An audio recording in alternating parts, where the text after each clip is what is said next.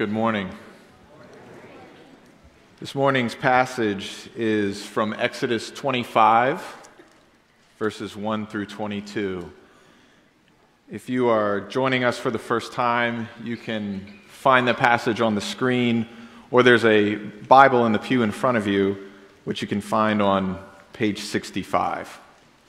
The Lord said to Moses, "Speak to the people of Israel, that they take for me a contribution. From every man whose heart moves him, you shall receive the contribution for me. And this is the contribution that you shall receive from them: gold, silver, and bronze, blue and purple and scarlet yarns, and fine twined linen, goat's hair, tanned ram skins, goat skins, acacia wood, oil for the lamps, spices for the anointing oil and for the fragrant incense, onyx stones and stones for setting, for the ephod and for the breastpiece. And let them make me a sanctuary, that I may dwell in their midst. Exactly as I show you concerning the pattern of the tabernacle and of all its furniture, so you shall make it. They shall make an ark of acacia wood. 2 cubits and a half shall be its length, 1 cubit and a half its breadth, and 1 cubit and a half its height. You shall overlay it with pure gold. Inside and outside shall you overlay it. And you shall make on it a molding of gold around it. You shall cast 4 rings of gold for it, and put them on its 4 feet, 2 rings on the one side of it, and 2 rings on the other side of it. You shall make poles of acacia wood, and overlay them with gold. And you shall put the poles into the rings on the sides of the ark, to carry the ark by them. The poles shall remain in the rings of the ark. They shall not be taken from it. And you shall put into the ark the testimony that I shall give you. You shall make a mercy seat of pure gold. 2 cubits and a half shall be its length, and 1 cubit and a half its breadth. And you shall make 2 cherubim of gold. Of hammered work shall you make them, on the 2 ends of the mercy seat. Make 1 cherub on the one end, and 1 cherub on the other end. Of one piece with the mercy seat shall you make the cherubim on its 2 ends. The cherubim shall spread out their wings above, overshadowing the mercy seat with their wings, over their faces one to another.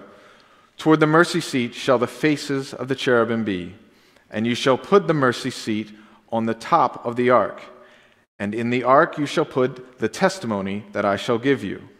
There I will meet with you, and from above the mercy seat, from between the 2 cherubim that are on the ark of the testimony, I shall speak with you about all that I will give you in commandment for the people of Israel. This is the word of God. Good morning. We are in a series, as you just heard, in the book of Exodus, second book of the Bible. The series is called From Slavery to Glory. This is the story of how God graciously rescues a people who will later become the nation of Israel. He rescues them from slavery and brings them into a covenant relationship with himself. So that's the slavery part into glory, the glory of being with God. And so right now we are right in the middle of this book of Exodus, and the Israelites are camped at the foot of Mount Sinai, this mountain that God comes down. He's already spoken to them the 10 commandments. He calls them the 10 words. He's already spoken to them the book of the covenant, the grounds of the covenant, which they said in chapter 24, everything you said, God, we will do. Yeah, right. But that's what they said. And Moses now, he goes all the way up to Mount Sinai into the storm, the thunder, the lightning, and Moses meets with God. And now Moses hears from God these specific instructions. And from chapter 25 of Exodus to chapter 31, God gives Moses detailed instructions for building the tabernacle. 6 chapters on explaining blueprints for this place where God would find his home among his people. And God gives very specific and details about the furniture, the materials to use, the colors, the shapes, the sizes, the fabrics. 6 chapters of a blueprint. And if that's not enough, chapters 36 through 40, the very end of the book, record the construction when they actually put it together, and it basically just repeats everything in here and that they do it exactly the way they're supposed to. The question we should be asking is why? Why 6 chapters of a blueprint of a building we don't even use anymore? Why 10 chapters out of Exodus? That's a quarter of the book of Exodus. Why is that spent on building the tabernacle? Why are we studying a place of worship that doesn't even exist anymore? Here's why. Because it reveals the character and heart of God. And that's very important. Because through the tabernacle, God reveals what He is like and how we relate to Him. Today's message is a home for our majestic and merciful God. Home. Take a moment and think about the idea, the concept of home. What makes a place become more than just a place? What makes a place become a home? Ever thought about that? Right? A home is a place you call your own.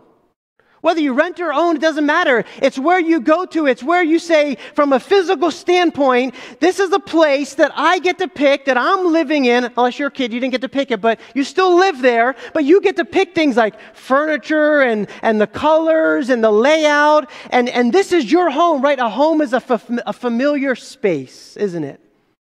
A home is usually a place that we have this deep sense of comfort. A place where you can rest and work and play and eat and laugh and cry. All of that together in one place. A home is a place of provision, right? You're nourished there. It's also a place of security. You're supposed to feel safe there. It's a place where our most intimate relationships are often nurtured. And for many of us, a home can be a refuge from the demands of work and school and life. My family lived in a rancher here in Bowie, a one-level home for 11 years. And then we moved 2 years ago to get a little extra space, still here in Bowie. And 2 years in, and you know what? Our kids still have this deep feeling about our previous house. We miss our home. Well, this is your home now. Why do they miss that place so much? Because so many memories were made there. So much time was spent there. They were literally born there and they were raised there. There is something special about home. There is something deep in the heart of every person that longs for home. But even if you love your home, you have to admit, we all have this sense of not quite being home, don't we? Like there's something still missing. You could have your forever home and still feel like something is still missing. That's because from the very beginning of time, humanity has been displaced from our true home. Ever since Adam and Eve in the Garden of Eden, they were meant to live with God in person. That was their home, and it was beautiful, and it provided everything they needed. And most of all, humanity was at home with God. But when humanity rejected God, they were kicked out of Eden, right? We lost our home, and we've been living east of Eden ever since. And this brokenness in our world and this brokenness in our lives reminds us all the time that we're not truly home. Some of us feel the ache for home more than others. Sometimes trials deepen that ache for home, don't they? But we're always longing for home. Why are we even talking about this? Because the tabernacle, and we're going to spend several weeks now on the tabernacle, and I want to frame it in its proper context. The tabernacle was to be God's home. It was to be a reminder to the Israelites that on this journey towards the land that He promised them, that He would be present among them, truly there. And the tabernacle was a foreshadowing of Christ Himself. And not only that, ultimately the tabernacle is a picture, as Hebrews tells us, of our heavenly home, our future home, a place where we will be with God forever. Everything about the tabernacle is meant to show the people, this is what God is like, and this is how we relate to this God. It was designed to give them a taste of heaven. So let's look at Exodus 25 and learn about the significance of some of the key pieces of furniture in the tabernacle and how they teach us about God. 4 lessons today. Lesson number 1, big picture, big takeaway. God desires to be at home among his people. Look at verse 8 of Exodus 25. This is kind of God's summary of here's why I'm doing this. And let them make me a sanctuary that I may dwell in their midst. Let them make me a sanctuary that I may dwell in their midst. To dwell means to be at home. This has been God's desire and God's plan all along. From Eden to the tabernacle to the temple later in David's time to Jesus Christ himself who comes down as the tabernacle of God to the Holy Spirit who lives within us as the new temples of God and to the new heavens and earth. The Lord deeply desires to live among his people, to be at home among his people. Do you understand God to be this way? Do you understand what this says about God? When God came down to Moses in the burning bush, Moses was in the presence of God, wasn't he? Like truly, God says, take off your sandals. The place you're standing is holy ground.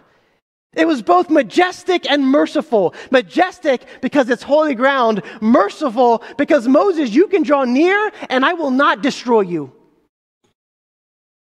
And then the Israelites gather in Mount Sinai, and God comes down again. Again, majestic and merciful. Majestic, there's fire and smoke and thunder. And he says, don't get close or you'll be consumed. But he's merciful because he's really there. He's drawing near to his people. Look, think about this. The people of Israel had lived hundreds of years in slavery in Egypt. They're now out of Egypt. They've never been so near to God's presence as they were right now at Mount Sinai. And yet Mount Sinai was not their destination. It was the place that they would be introduced to and enter into a covenant relationship with Yahweh, the living God. But they were on a journey to the promised land. And the question is, they're about to break camp. Eventually they're going to break camp and move out of Mount Sinai and move on this journey to the promised land. Then what? God, do you only live on Mount Sinai? Who's going to go with us? How will we know that you are with us? And the tabernacle is God's answer to that question. It would be the visible manifestation of God's presence among his people.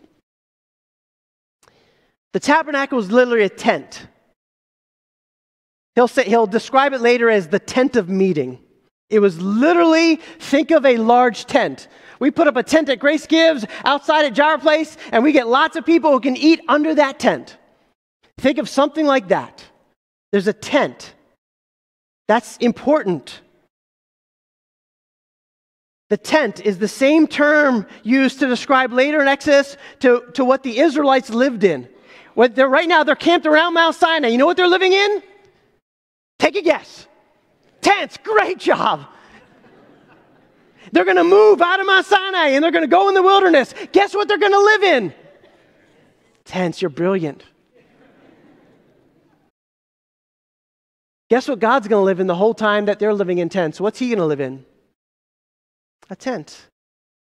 Not a huge permanent structure, not a castle for the king, which he is. He's going to live in a tent just like them. Do you see what that tells us about God? That God's plan was to settle among his people in the exact same living situation as them.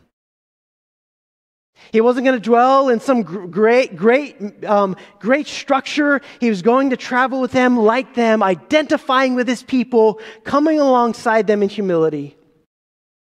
Notice verse 8. He says, make me a sanctuary. A sanctuary at that time in the Old Testament means a place where God's holiness dwelt among his people. The tabernacle was a sacred space on earth. It was literally where heaven and earth would come together. Now hold that thought. We're going to come back to that. But heaven and earth would come together. God says in verse 22, that is where my presence will come down, and I will dwell on the mercy seat right there in the Holy of Holies, right there on the Ark of the Covenant. Heaven and earth would come together, and that's where my presence will dwell among my people. Do you know that this is the heart of God? He wants to be at home with us, to live among us. From Genesis to Revelation, it's the story of the Bible. It's God's message to us. I want to live among you. No other God has said this. No, the God of Islam does not say, I want to live among you. The God of Islam says, you worship me or you be consumed. The God of Buddhism, the God of Confucianism, any other God says, I am high and lifted up, and you got to work yourself to me. The God of the Bible says, I come down to you. Even though I am holy and majestic, I am merciful. Lesson number 2. God invites us to worship him. Sorry, where's lesson number 2? Oh, here's lesson number 2. God invites us to welcome him through generous worship. God invites us to worship him through generous worship. Got it? Is it on there? There it is. Wow, it's different from my notes. Thank you. All right. Notice that before God gets into the specifics of the tabernacle furniture, he invites the people to do something. The very first verses, verse 1 to 7, God is very detailed. He's saying, build this home for me. This is how I'm to be worshiped. But then he says, now, I'm inviting you, my people, to provide for this space of worship. Their giving was an expression of their worship of God. Verse 2, speak to the people of Israel that they take for me a contribution. From every man whose heart moves him, you shall receive the contribution for me.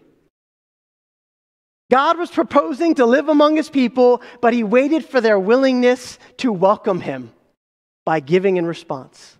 Isn't that interesting? He calls the people to take up a collection of precious resources. In verses 3 to 6, gold, silver, blue, purple, scarlet yarns, all kinds of precious materials. But he doesn't command it. He can, but he doesn't. He says, every person whose heart moves him. I love that.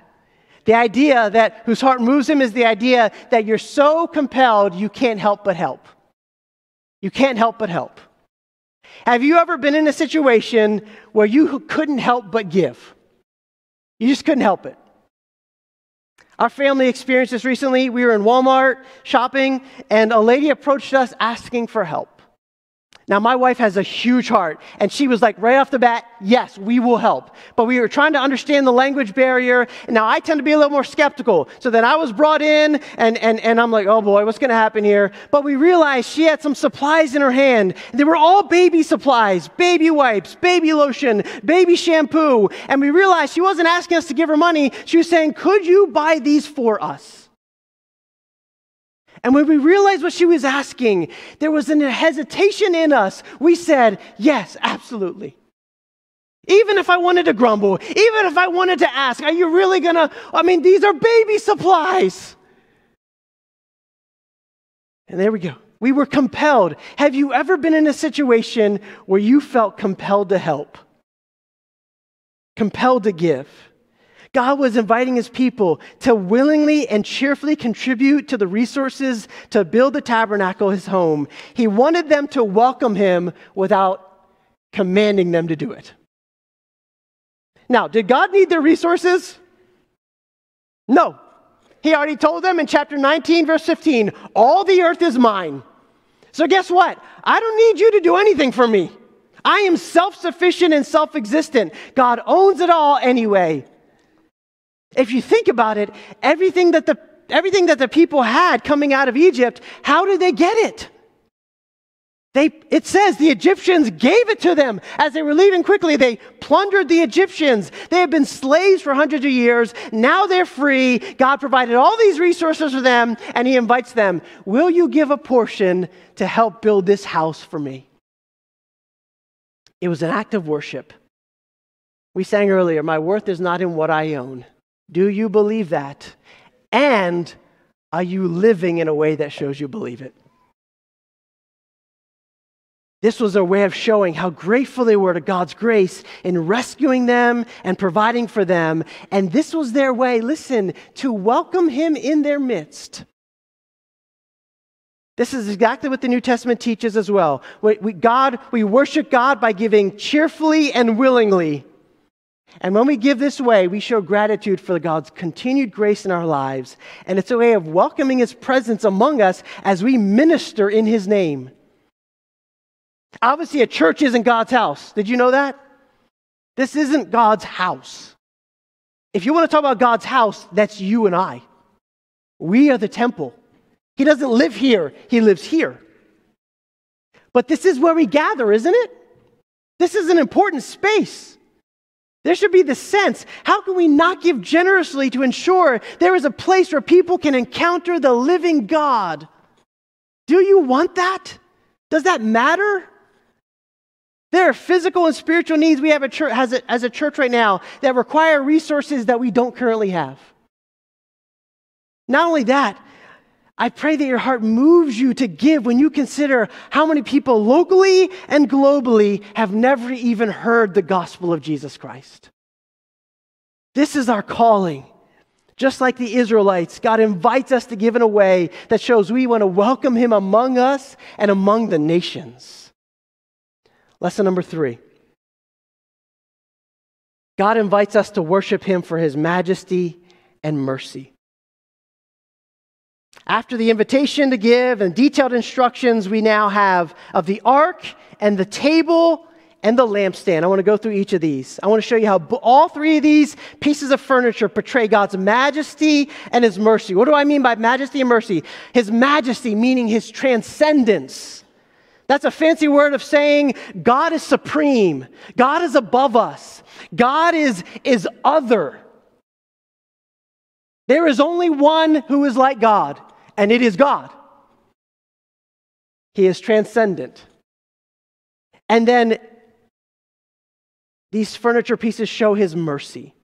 His mercy meaning he's personal. He's immanent, which is another fancy word. It means he's near us. He's intimate. He can be known. He is transcendent far above us. He's immanent. He's near us. He's both at the same time. And that's always the tension in the Old Testament. Until we get to Jesus and we see the fullness of it, let's look at how God shows this in the tabernacle. The first piece of furniture, the most important piece of furniture in the tabernacle is called the Ark of the Covenant.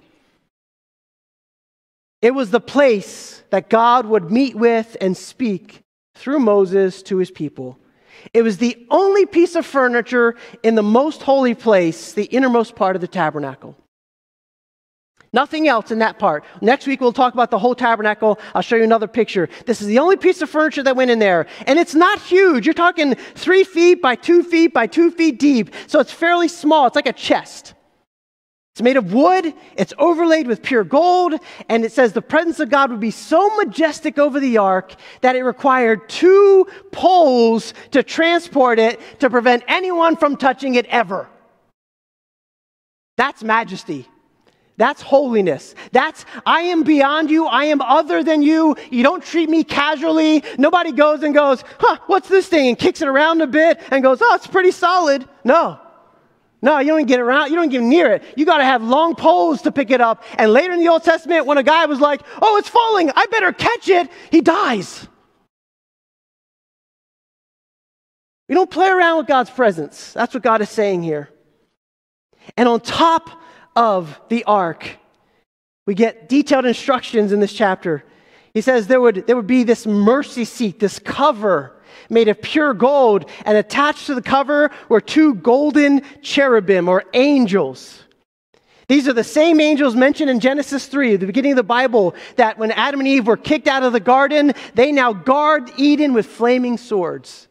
In other words, these are warrior angels. Not like kind of nice and light and fluffy and like, oh, I want to pet this angel kind of a thing. No, there's no Cupid here, right? These are warriors. These are like, think of your best superhero. They would destroy them. Maybe it should be a movie. I don't know. Verse 17. Inside the ark, they were to put the testimony. The testimony.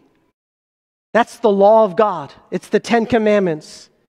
A copy of the law that God would give Moses. That's what they would put inside the Ark of the Covenant. The law was to be a testimony of God's holy standard. Again, portraying His majesty. This is who I am. I am perfect. I am pure. I am holy. And this is my standard right here. And this is the standard by which I will rule my people. It was the terms of the covenant, literally. Here's the covenant conditions. Do you agree to them? And now this is the testimony of our covenant together. And then on top of the ark was the mercy seat. Verse 22. There I will meet with you, and from above the mercy seat, from between the two cherubim that are on the ark of the testimony, I will speak with you about all that I will give in commandment for the people of Israel. This is where God would meet with His people and speak with Moses. The majesty and glory of God on display above His holy law, and yet He calls it not the holiness seat, not the majestic seat, but the mercy seat. Why mercy seat? Why, if I touch it, I die, but you call it the mercy seat, God?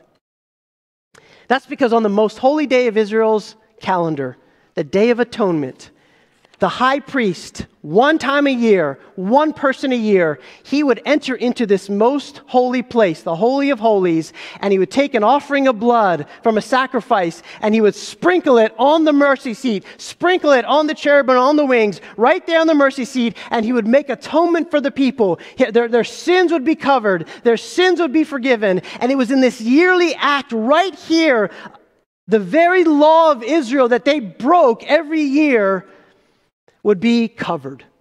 Their sins would be covered or atoned for. And God would say, I'll live with you for another year.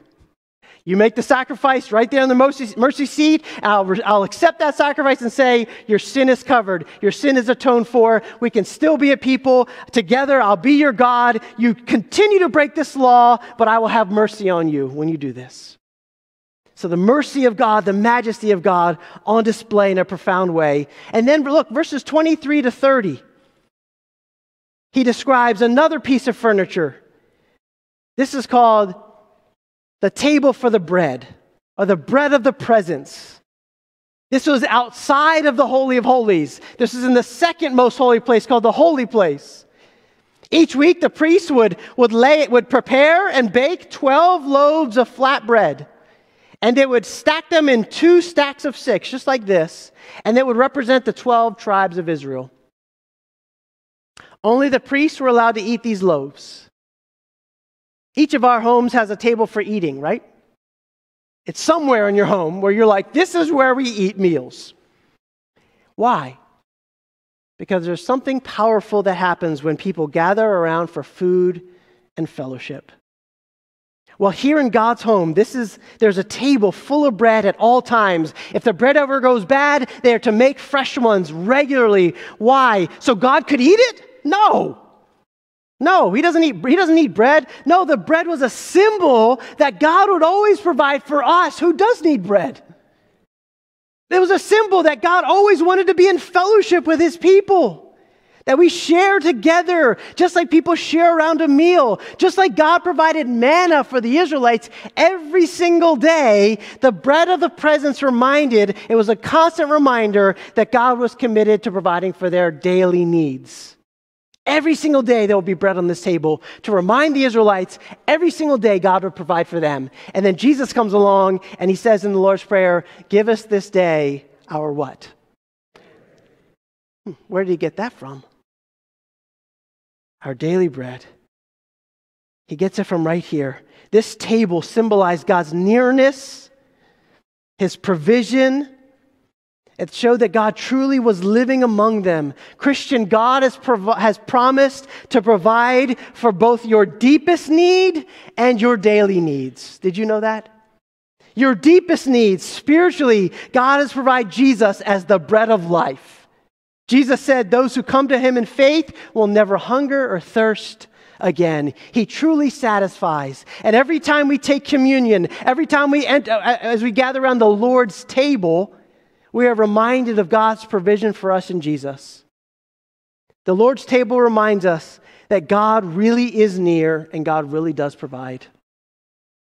Now look, if God can take care of your deepest needs, forgiveness, intimate friendship with your Heavenly Father, adopted into His family, if He can take care of those deepest needs of yours, can you not trust Him to provide for your daily needs?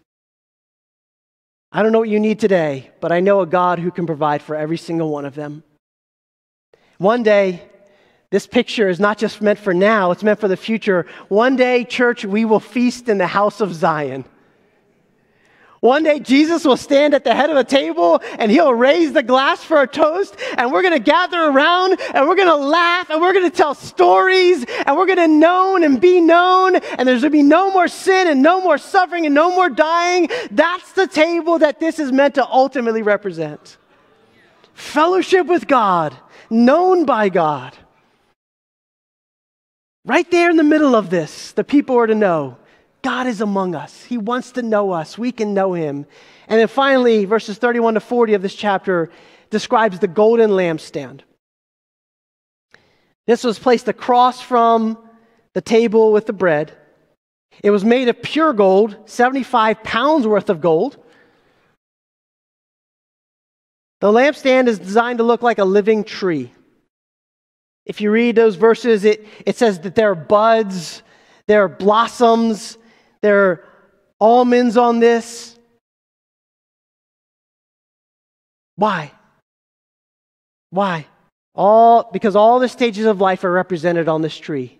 All the stages of physical life for a plant is represented on this tree. And then, of course, just like we have lights in our home, the lampstand was to be the perpetual light in the tabernacle, God's home.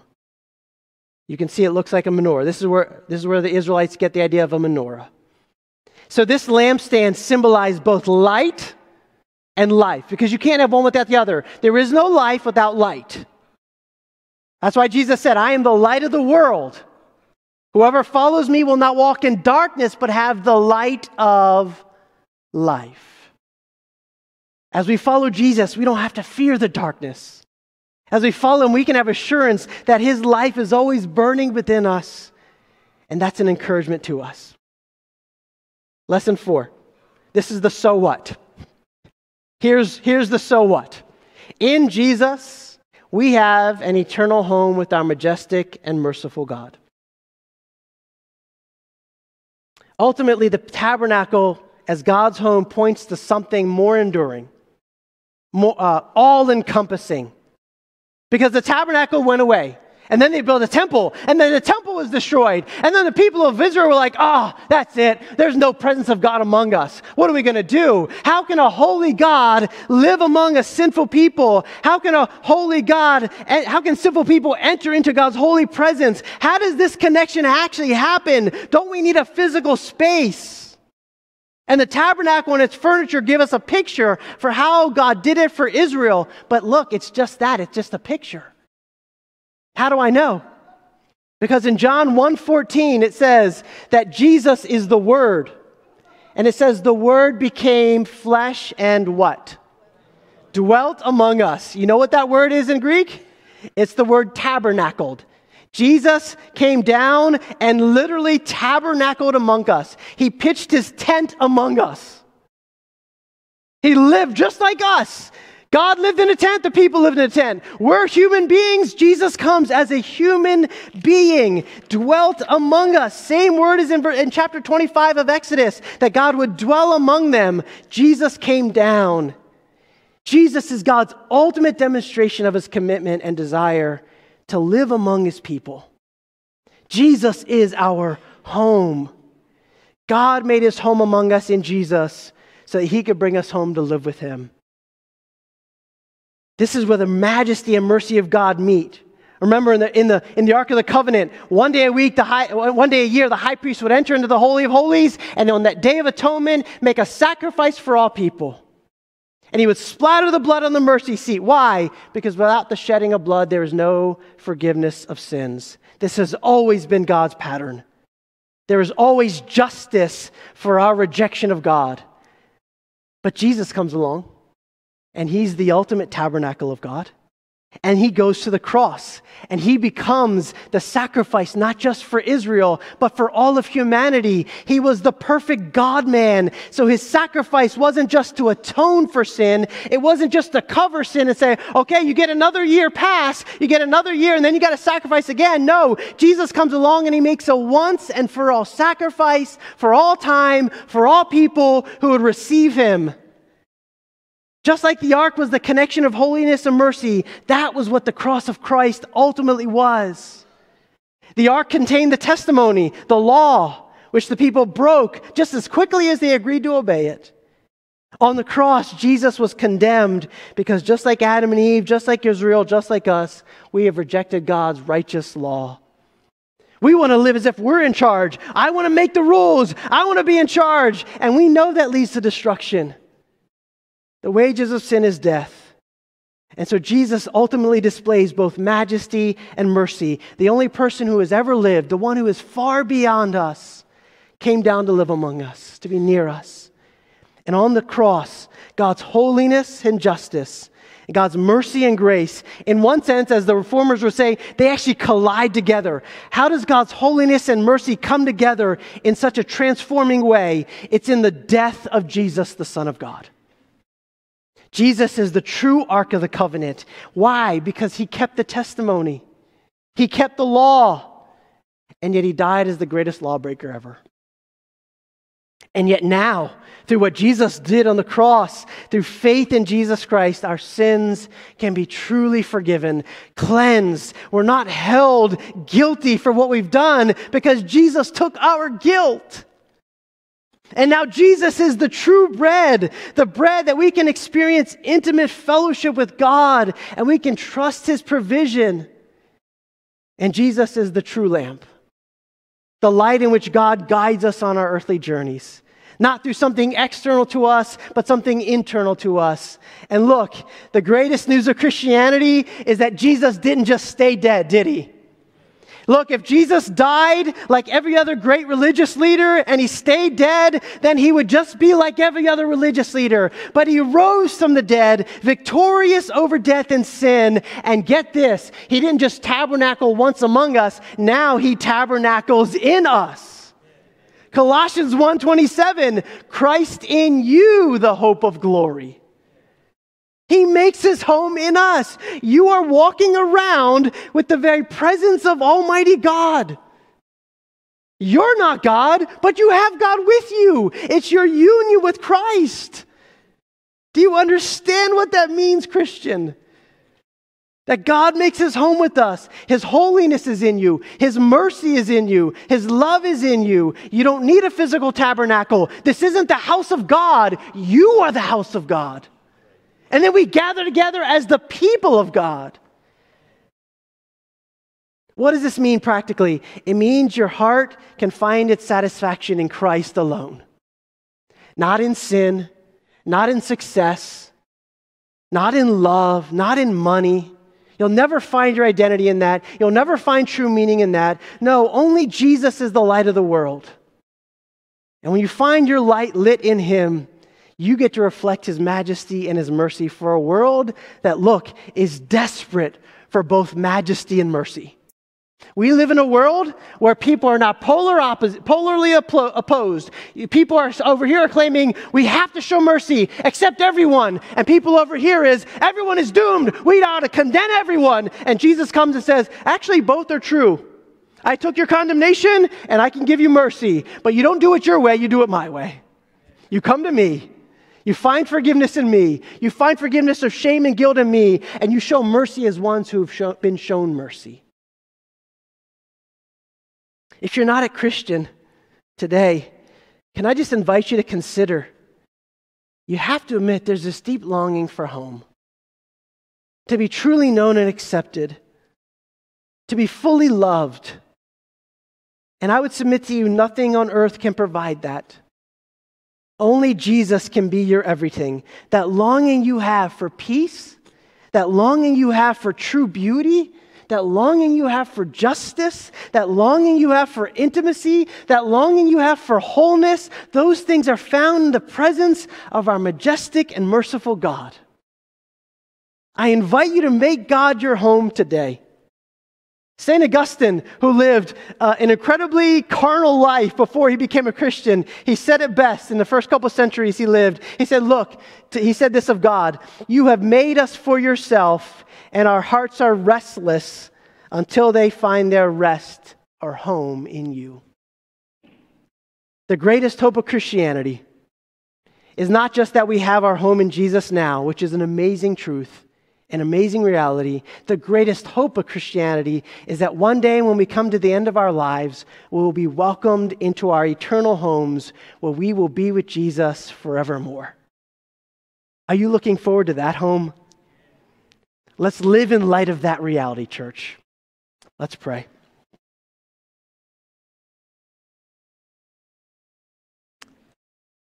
Father, we want to worship you as you have prescribed. We want to honor you in ways that you have said are truly honoring. We want to love you in ways that truly reflect your love for us. We need help to do this. We need your Spirit to do now the transforming work using your word. Lord, we confess I can't change a person's heart. None of us here, by the way we speak or live, but by your Spirit, through the power of the cross and the empty tomb, we know nothing is impossible with you, God. As we look out at the challenges in our world, the challenges in our personal lives, the challenges in our nation, as we consider the weightiness of what is before us, God, we ask, we beg that you would remind us of the incredible reality of what it means to know that Christ is in us. That we have nothing to fear. That we have all wisdom, all courage, all peace, all beauty, all power with you living your life through us. Lord, may your church, may this church be a beautiful, unstoppable force for good and not for evil, for true love and not for wishy-washy love, for truth and not relativism. God, speak to hearts even now as we seek to know you and be known by you. We pray you would make your home here with us. In Jesus' name I pray, amen.